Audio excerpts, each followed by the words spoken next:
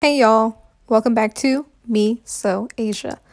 So I'm here to tell you that I'm slacking a little bit. I don't have my episode ready to be distributed yet. I'm still recording it and I still have to edit it. And once that's done, I'm going to post it. I'm aiming for tomorrow. I have been traveling and preparing for travel, so I've been a little bit busy this week. So I'm going to come back strong with episode 9.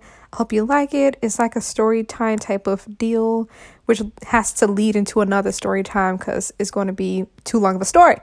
So the next episode, I'm going to talk to you about my travels, and then I'm going to talk to you about my little story time, and y'all should be good to go.